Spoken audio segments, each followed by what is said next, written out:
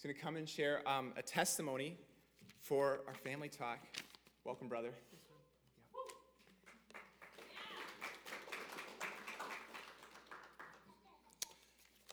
Hey guys, well, I am super ecstatic because I get to give a report about what God did this past Thursday during our Halloween outreach. And for those of you who weren't here last week, Sam had made an announcement, but we were putting together a unique, creative outreach to engage people on one of the darker days of the year. Do we have a picture, Charlotte? Can we go to the first picture? Okay, so that is a bag of pills, which is how we'll start off. I wanted to just kind of share with you guys the thing that we ended up doing to engage people with the gospel. Some of you have seen the movie The Matrix, some of you have not. But during The Matrix, which is a story about people who are enslaved to a false reality, someone gets set free from that false reality into the true reality through a choice that they have. And the choice in the movie is take the red pill or the blue pill. And those of you who've seen The Matrix, it's a great scene. It's very memorable for those who have seen the movie. And so what we did on Halloween is we dressed up as special agents. You can go to the next slide. Not that one. That's a good one. Not that. Well, that's a fine picture. We dressed up as special agents like Agent Smith, okay? Now, if you're seeing that picture, you probably are thinking that looks more like Men in Black than special agents. And for that, we apologize.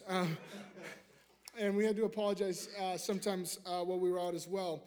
But really what the idea was is not to change the gospel, because we don't believe in changing the gospel. We believe the gospel is the power of God for salvation.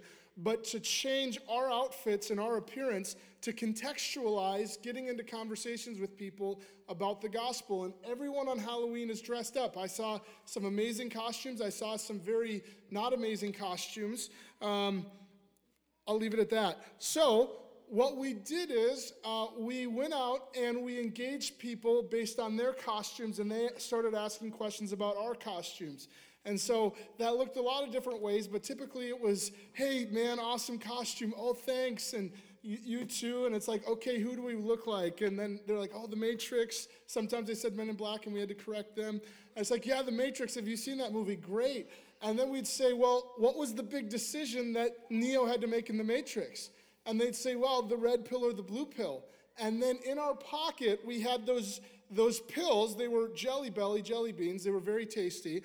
We had the pill, and we literally took out the pill to give people an opportunity to choose. Do you want the red pill or do you want the blue pill?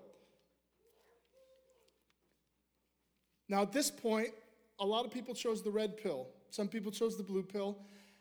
And based on the pill that they chose, we were able to go based off of that and transition into the gospel message and transition into Christ and his work on the cross. If you go to the next picture, Charlotte.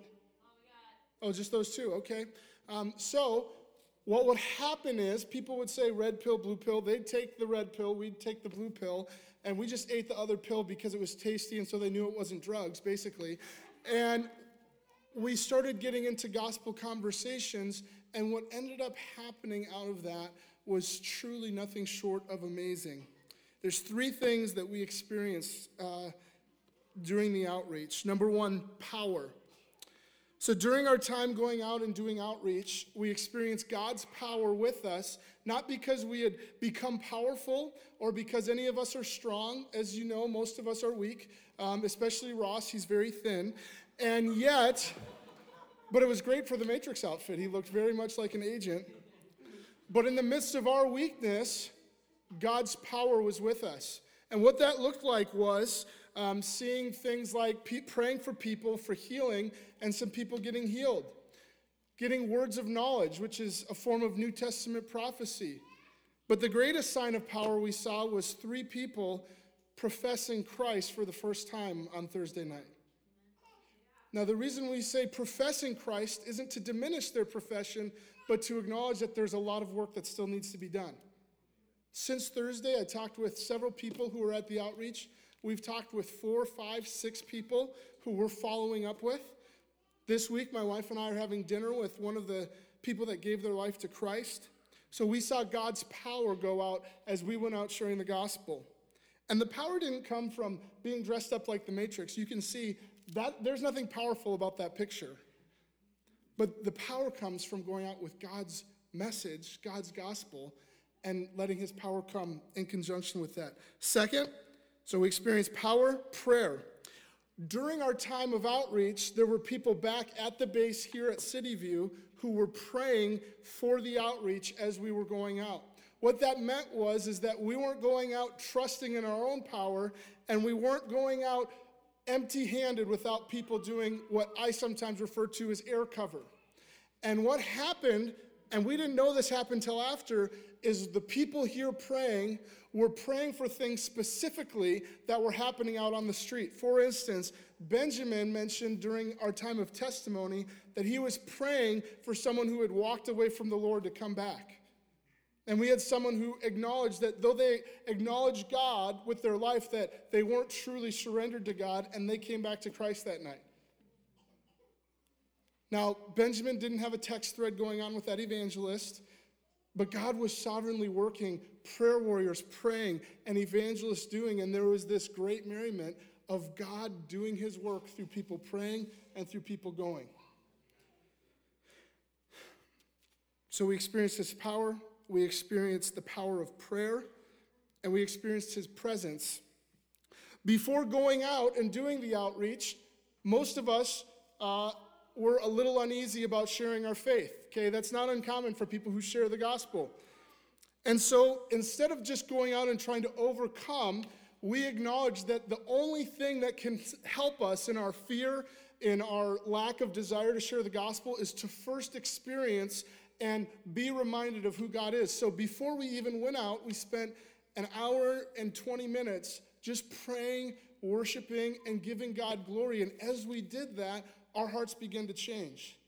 People who were afraid when they came in left out bold as lions, not because they had somehow become powerful, but because they had been reminded who actually was going to do the work that night. So we experienced power, prayer, and presence. If you can go back one picture. And so what I want to encourage you with is that God wants to do great things through us, and all we have to do is say yes. God's going to accomplish great things, whether it's us or not. And to illustrate that, this is Garrett, who I met that night. Now, Garrett, when we met him, was blitzed, is a way to refer to it. He had drank a lot of alcohol. And literally, within 15 minutes of getting into the conversation, supernaturally sobered up. Supernaturally. Where we're halfway into our conversation, and he recognized, by God's grace, I no longer have a buzz, I no longer am drunk. And we began talking about the gospel and the things of God. And he said, I've been thinking about this almost every day for the last 6 months.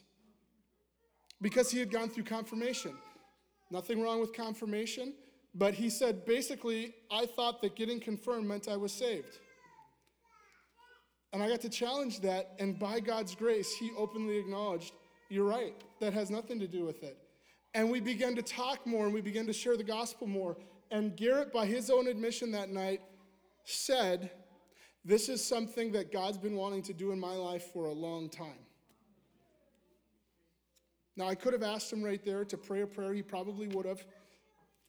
But instead, I'm trusting God to continue the work that began that night. Me and Garrett traded phone numbers. We got a selfie together. I wanted to get a selfie just to prove that we were actually out dressed like that out in public. But you guys, I share that testimony. That's not one of the people that gave their lives to Christ.